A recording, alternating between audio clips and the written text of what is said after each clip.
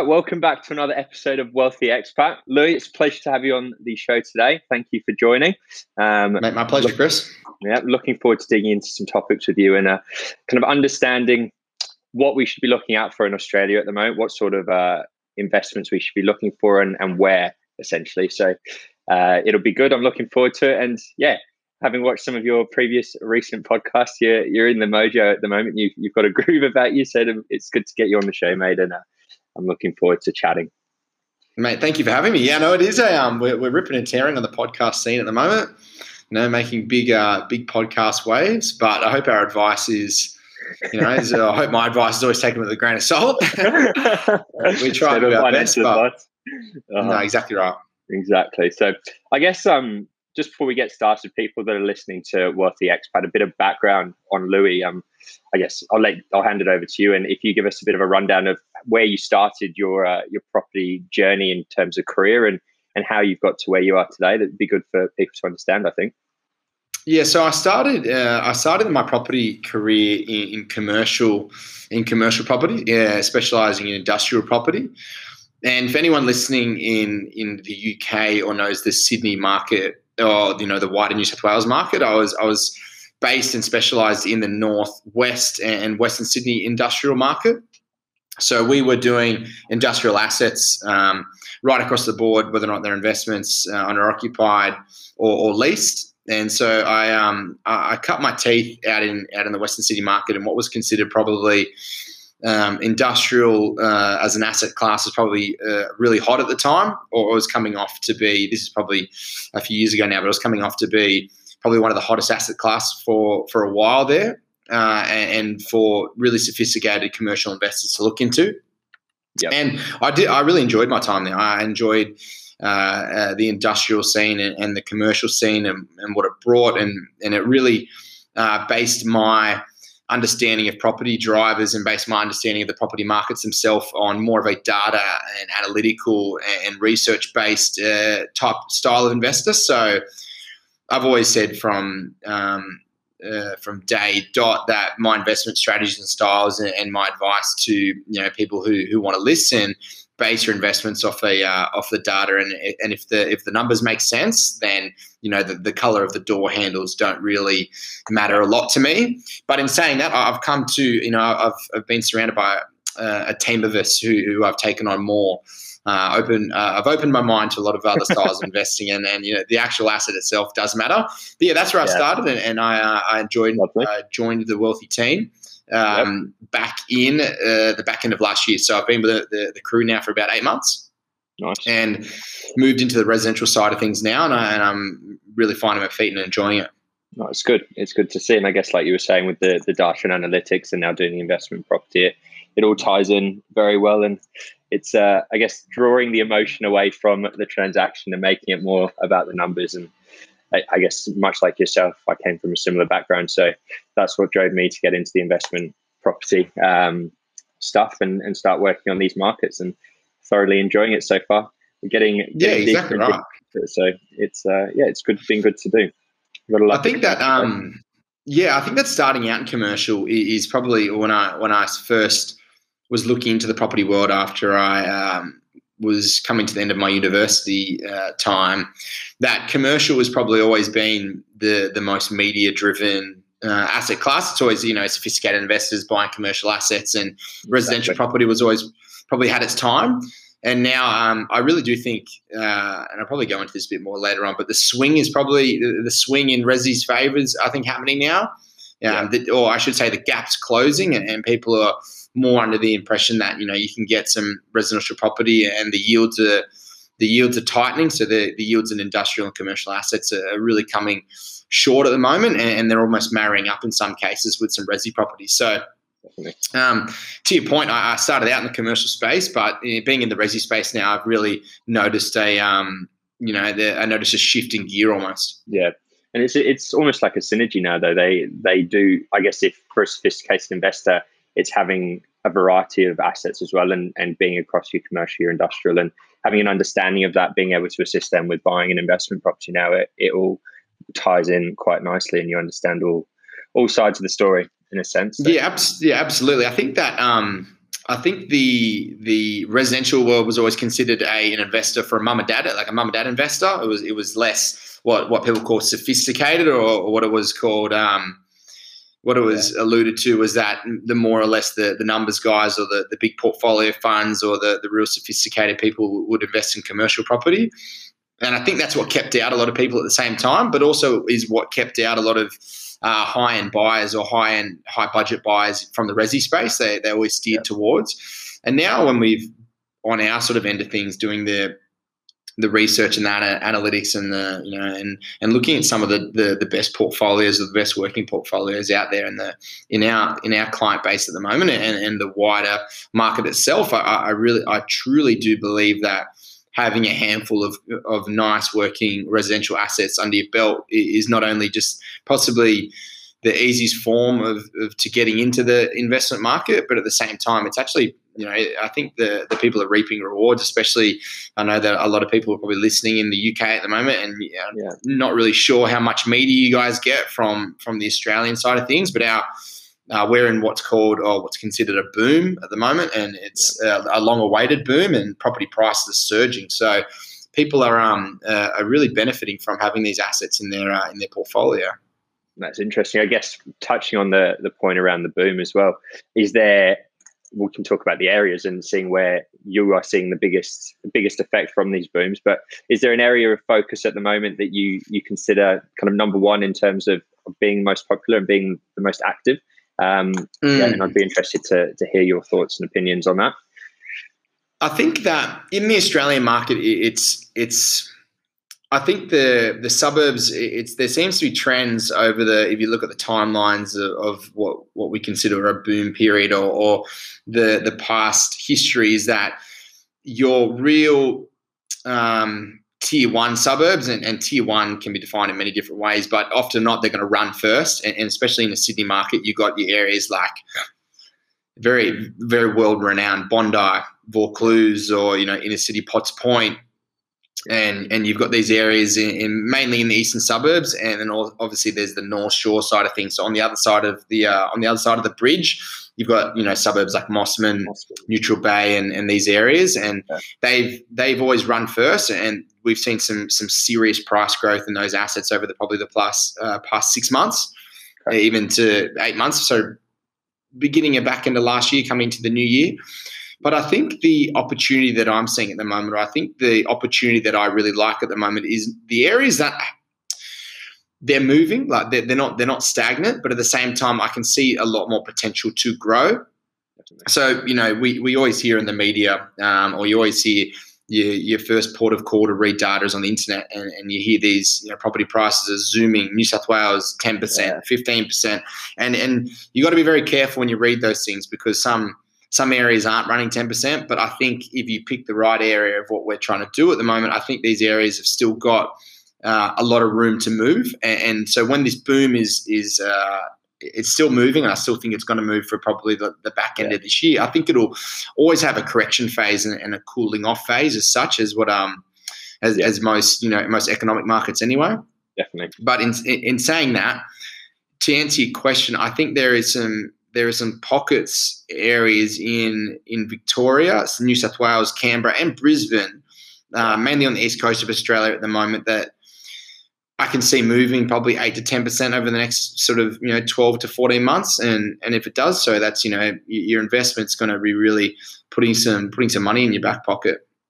It'll be interesting to see how it does respond once we hit the peak of this boom, you could say. But I guess for the last 6-12 months as well, there's always been that kind of stipulation in the market that we were in a boom 6 months ago, we were in a boom 12 months ago, and it always seems to keep on running. So it's going to be it'll be interesting to see when we hit the peak. If we hit a peak, it seems like a market that could keep going at the moment, and it's hard to know. And I wrote an article yesterday about it, but the UK's just ended all their stamp duty holidays over here, and the market's been performing quite well this year. I think it's gone up about 10%, or just over 10%, and just seeing values go up massively over the last 6 months, while people rushing in to take advantage of the stamp duty holiday before it did end. But now we're reopening borders. We had Freedom Day yesterday, so now people are allowed out. Yeah, exactly right. Live again, and I think it's going to create a lot more activity in the market. I think you'll have overseas investment coming back in. You'll have Middle East and Russia and Eastern Europeans almost as well. So I think it'll be interesting to see how it responds here. But I guess it's a similar situation to Australia. They're, in a sense, 6 months behind us with reopening their borders, which could happen at the end of the year. But is that going to drive? I can see that driving further activity in a sense. I think you've got China and America and the UK even that are still pumping money into the Australian property market, and how it'll end up responding once the borders do open properly and people can then easily travel in and out. I think it'll be interesting to see what happens. I think I've mentioned this before, but I think that when this is probably very similar to the UK at the moment because. Or any country really. This is probably possibly the only time in the world's history in the past, I don't know, 100 years that we could all say we've been under the same how do you say it? We've all closed the borders and no one can come in, right? Yeah. We're all under the same climate. So the property waves where we've seen have been driven by internal drivers, so interstate migration or people moving to different states in Australia or the UK, people moving to or in and out of London or people, but no one else could come in. So these property prices have been somewhat contestably or argued that they haven't been organic because there's been a lot of government stimulus. Yeah. But in saying that, people's confidence in the market, especially in Australia at the moment, they've realised that the property market can still move if the globe's shut. And what I think is going to happen, or what I would say is a very possible chance of happening, is that when we do open up, in the coming, say, 6 to 8 months, then we see the international side of things. So we start seeing international students arrive back. We start seeing international migration come back. We start seeing international migrants seeking work in Australia, moving to Australia. So if they're coming out of the back end of a country they lived in during the pandemic and it wasn't handled very well, and they saw the starry light of Australia or the starry light of other countries, and they could see that how we handled the situation and the opportunities that present themselves. I think the second wave of this, I won't say it's going to boom further, but I think that maybe the first stage of what we considered a boom in Australia might have been caused by government stimulus providing confidence. And then now government stimulus and confidence is wearing off, and we're in a bit of a no man's land at the moment where we're going to go next. And now we've got a bit more confidence coming out to the back of the vaccine rollout, and we sort of verge toward the end of the year. We see the rest of the world opening up, and then I think that third sort of wave and attack of international migration and international demand will really push us into the next year when we're trying to review. Say if we look in a year's time and we look back and think what were the sort of the 3 stages of this boom, and if it doesn't end, I don't know if it's going to end, but I think it's going to be able to it's going to maintain its legs. I think so, and I guess at the same time you've got people that have bought these investments over the last 12 months that have seen incredible increases in value in their properties, and will now be thinking, okay, that worked the first time round. Let's draw some of that equity out of the property and go and invest in another one, and I'm sure that'll start to happen potentially or it could stay in place. It could be a big driver for the next 6, 12, however long it is until borders are properly reopened. But I think that could be a massive contributing factor as well, which would be good for the Australian economy. Exactly right. And and just the results they've seen since the start of the pandemic have been astounding in comparison to the rest of the world. So let's hope they keep it going. I'm quietly confident, you could say. I know it's a. I was going to actually ask you a question. We were discussing on the phone yesterday the size comparison of Australia's continent versus England itself, and then the UK, and then the population, the relevant populations. And I think that when I was looking, I knew I was going to have a chat to you, and I was looking at some of the property prices in the UK and what you can buy, and the bang for your buck you can get around London and East London and or Northeast London and a few other little places that I liked when I popped over, when the world was open. And it's incredible to think as an Australian expat living in the UK, or maybe even an international investor, if UK moving to Australia, the price difference in the. Because we always talk about it state to state, what you can get in Brisbane versus what you can get in Sydney. Yeah. And then if you look at it just on a main scale, what you can get in Sydney compared to what you can get in London, or what you can get in, London versus to Brisbane, then like the gap is just massive. It's insane. I think, I live in West London. I'm in Notting Hill, so quite a nice area, quite an affluential area. And I think I think there's a massive. London's never going to fail as an investment for anyone. It's one of those places that's going to see continuous growth. I think they predict it's 9.7%. Year or something ridiculous. You're doubling your value every 9.7 years, and it's just there's constant value in London. And I think you pay. I think for somewhere in this area, an average 2-bedroom house, you're looking at about just over £1 million for a 2-bedroom in London. So if you equate that into dollars, you're looking at just under $2 million for an inner city apartment, which is just insane. Jesus. But I guess from an investment standpoint, though, you're going to be getting about £2,000 a month, just over £2,000 a month from that investment. So it's still giving you similar returns. But if you can get in for a lower entry point in Australia as an expat, for example, I think the investment makes kind of more as an entry to help you get started. It makes more sense investing in the Australian market for now. But in the same breath, you could see the same returns in places such as Birmingham and Manchester and Liverpool and Leeds. Even they're going crazy. Dad's currently looking at buying an investment property up in Leeds and one in York as well, and they're coming with 10-year assured rents and also and 10% yields and all sorts of crazy offers. So the market's moving quickly over here, and it's good to see. And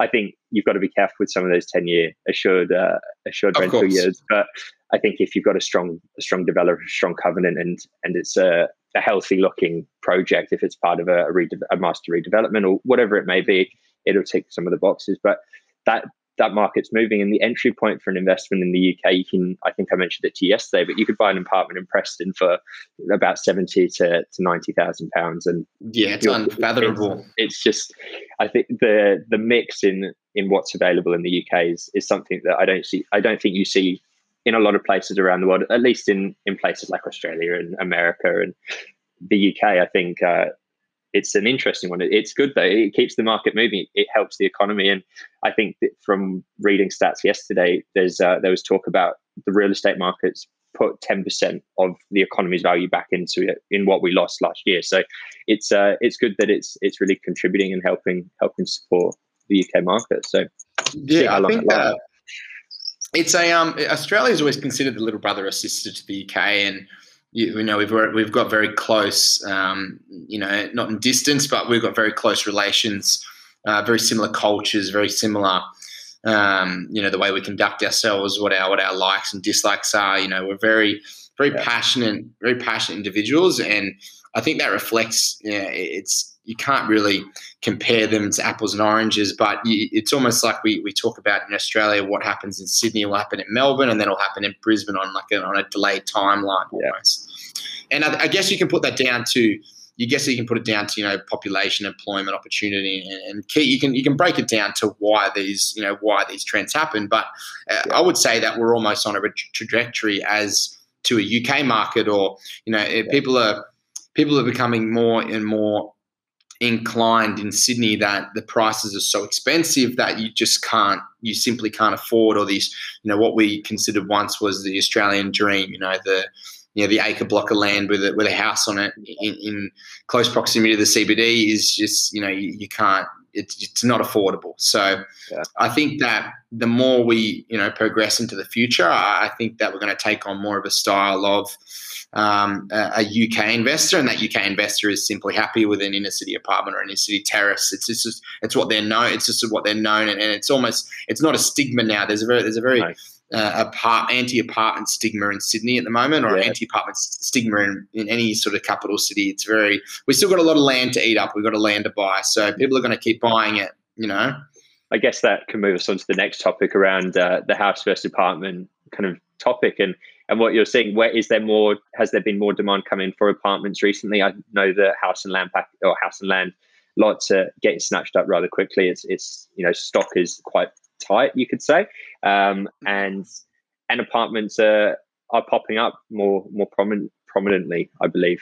So, have you seen a shift? What's really been happening recently? I think that on my point, I think the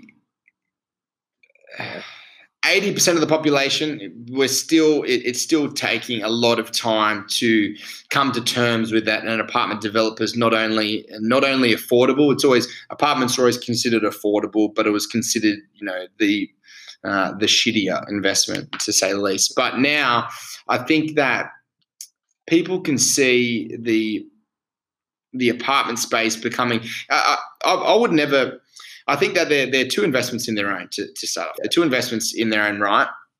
I think we had a debate in the office the other day. Would you rather invest in a 500K apartment, 10Ks out of Sydney CBD, 10Ks out of the Melbourne CBD, or would you rather go 45Ks out of the CBD and get a house land pack? You can't really do that in Sydney anymore, but you can get it. We'll go to Melbourne or go 35, 40Ks out of the CBD and get a house land pack. Yeah. And then I think they have positive and negatives of both. I think that there is a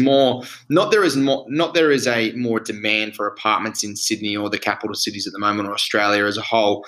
I think that there is more of a educated opinion and response from buyers now that apartments are really good to diversify portfolios and also provide opportunities for first-time investors to get into the market, because I think that, just taking, for example, we look at the Canberra market, and the Canberra market is something that I'm I wouldn't say passionate about, but I've got a strong opinion about the Canberra. Yeah, the Canberra market is a market that is full.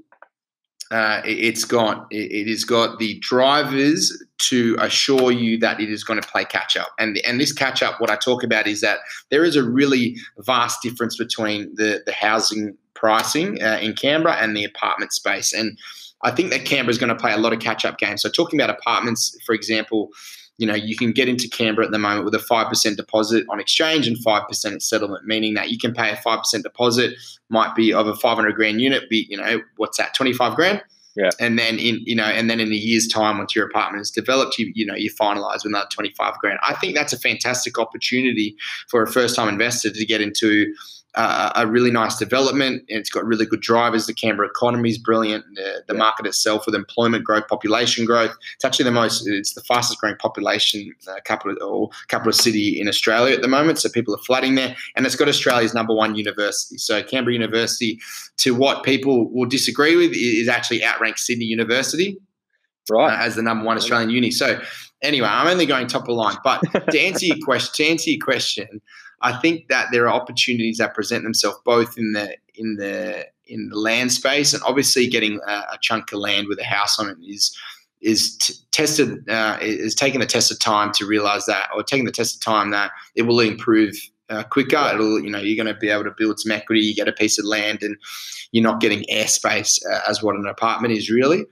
But to say that, I think there are some apartment options at the moment that can go punch for punch with some housing options out there.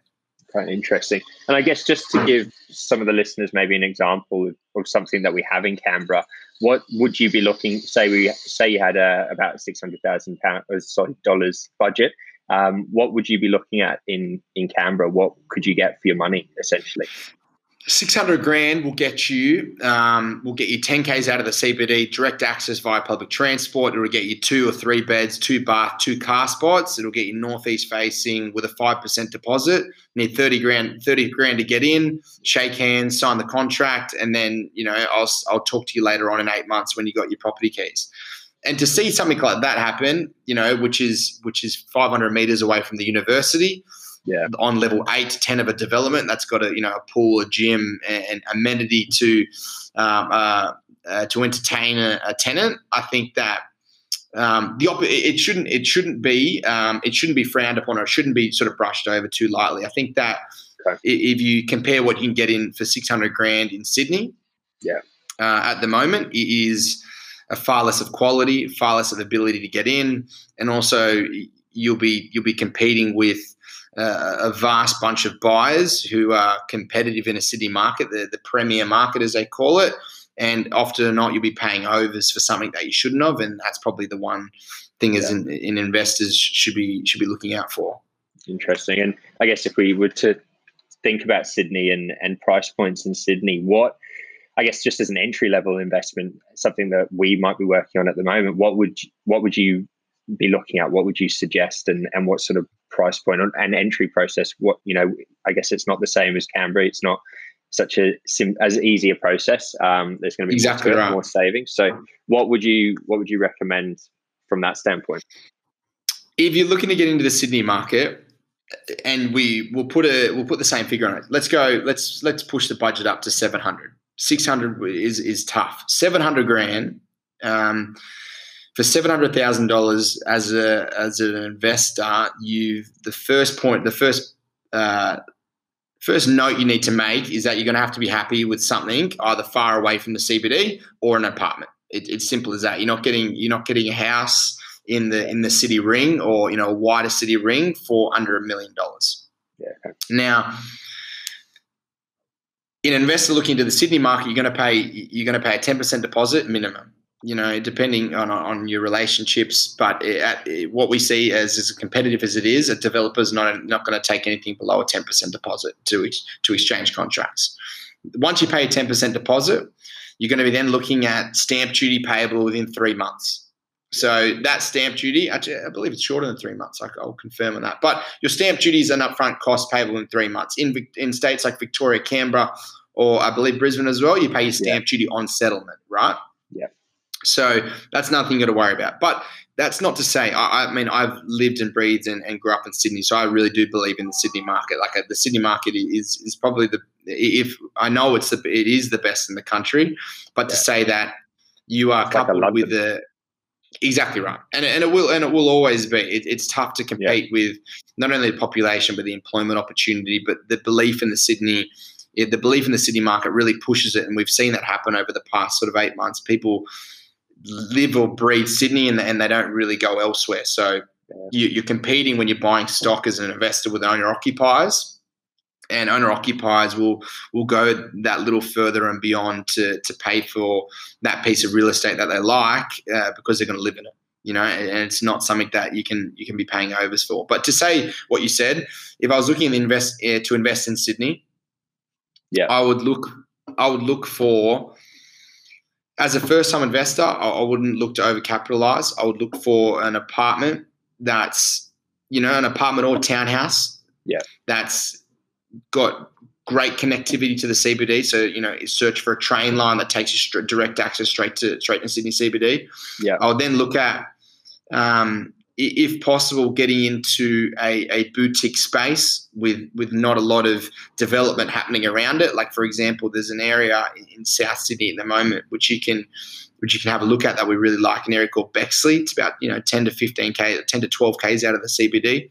Has really good public transport access, a train line straight to the Sydney CBD, but you can get in for your mid-6s for a 2-bedder. Now, to say that, it probably gives you an example. Bexley is an up-and-coming area. It's well established. Don't get me wrong; it's been well established for tens of years. But in saying that, it's hasn't really had that gentrification as if you're familiar with the Sydney market. It's someone who's listening, not like your Surrey Hills to your Redferns to your Marrickvilles to your Erskinvilles. You head towards Sydney South, and you can feel it happening. Like, you can drive the streets and feel like there's a change, but there isn't much belief there yet. And I think it provides a really good opportunity to get into something, to get one, into the Sydney market. Yeah. 2, you've put in the door to the property market itself. If you die, be all end all in Sydney. And also 3, you're not overcapitalizing on something that's going to really push you to your brink for your budget. And if you didn't like the apartment space, well, then you've got to take a deep breath and start traveling 35, 40 k's outside the CBD. Yeah, definitely. And I guess, and then there's potential to explore Victoria, I guess, in a sense. Exactly right. If you're going to take my advice, it would be, I took a word from advice with Tiffy, and Tiffy's been on the podcast before, hasn't she? Yeah. Yeah, the almighty Tiff. Yeah, she's an absolute world of wisdom, and she told me only today or yesterday. She goes, buy what no one else is buying. So if the Sydney market's hot and the Sydney market's doing this, she goes, go buy in Melbourne. you know. And I think that's a really good tip. They always say, you know, buy low, sell high, or buy what everyone else is selling. So yeah, what's the saying? Don't chase the crowd or the herd or whatever it is. Exactly right. So I think that if I was to hear someone tell me they had a flip of a coin, they didn't really mind going into state, I do see there being far more not just affordable, but stacked up investments and qualified investments in interstate that provide not just only the same amount of returns, but possibly more capital growth and more potential, but you're only spending, you know, your 450s to 550. Yeah, yes, it's a definitely more affordable price point. Then there's the option to potentially buy two before you know it. You're a property mo. You got a portfolio. Exactly right. Yeah. Then all of a sudden, you're opening a hotel business. Yeah, exactly, and buying commercial property again.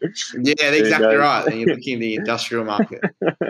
It's good to know. I guess one last question that I'd like to ask: if there was one favorite piece of stock, I guess we just touched on all the stock, and you explained your soft point towards Canberra. But if there was a favorite piece of stock that we have on the books at the moment, what would that be for you that you'd like to go and buy all of it if you could? If I could? Geez. Put you on the spot. I'll you know what? I'll give you three options. All right. Three options. I think number one, let's put a budget on it at 650. Yep. 600 grand. Number one, I would buy a piece of land in Victoria with a brand new house on it for sure. I've tossed and turned over this. You can get in for a brand spanking new house with a nice, not huge land content for a first time investor. You know, 300 to 350 square meters. A brand new house, 35 minutes out of the Victorian CBD.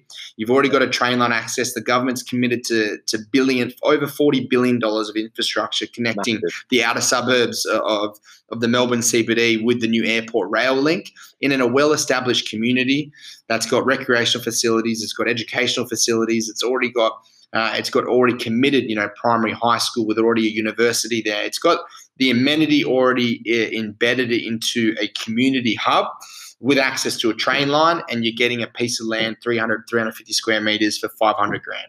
To me, that is right there. It is a no-brainer if you wanted to get into the space as a first-time investor. And then if you look at, we had a client of ours who bought up a lot, and this was their sixth property, placing. So it's not just for your first-time investors, but at the same time, I do see a really, really valuable opportunity getting into this piece of property. And please, if you want you want any more details about it, let us know.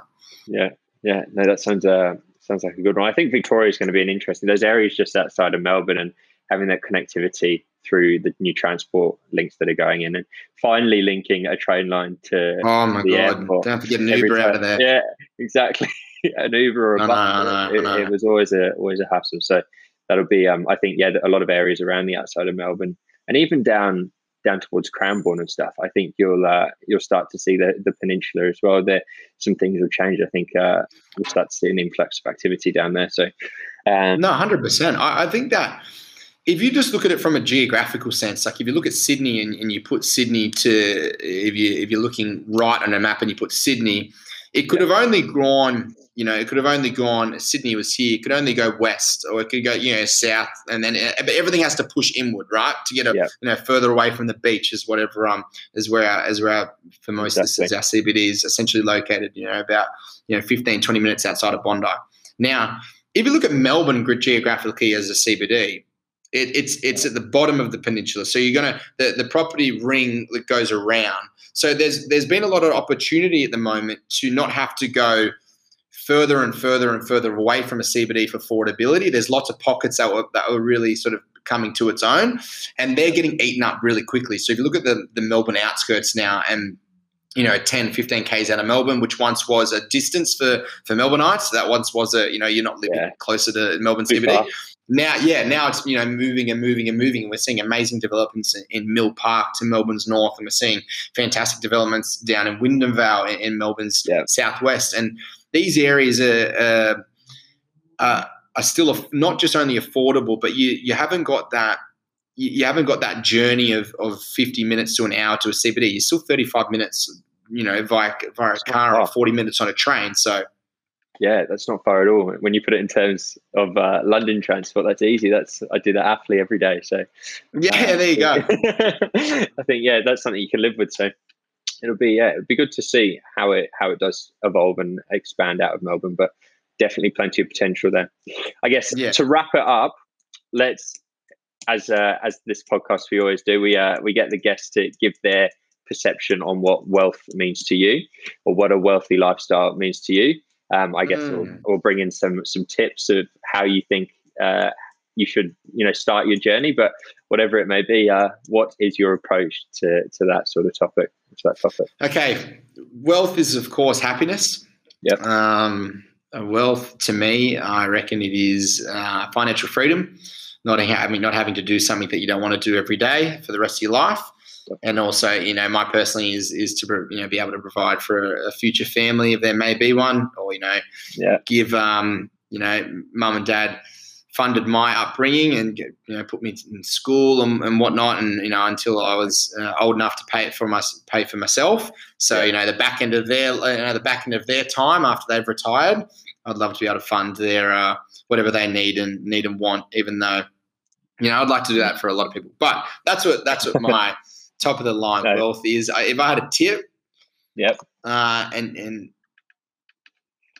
investors, expat investors overseas, if you grew up in Australia and you know Australia well, investors in Australia and you're living here currently and you're thinking about buying property, I would take, I think this generation is the instant gratification. I'll take that from Sam Assad. He always harps on that about me and my generation, but instant gratification. So you think you're going to buy something and it's going to be diamonds and gold from the minute you buy it, and it to improve for a year's time.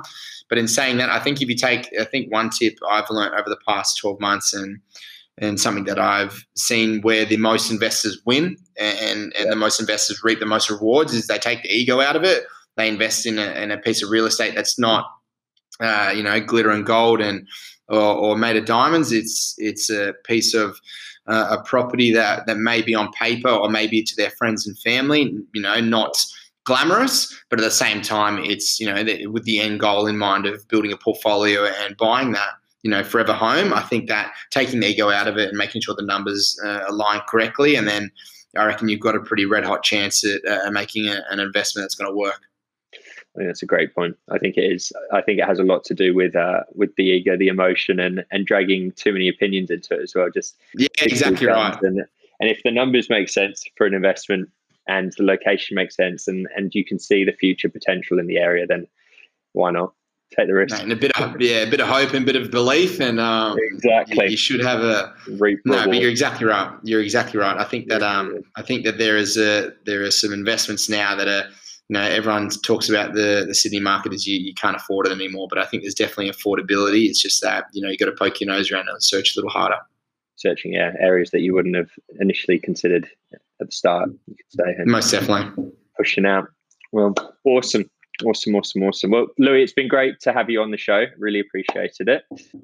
Been a good chat. So hope everyone listening's enjoyed it, got some value out of it. And if you have any questions, please feel free to reach out to Louis and I. We're always more than happy to help and have a chat.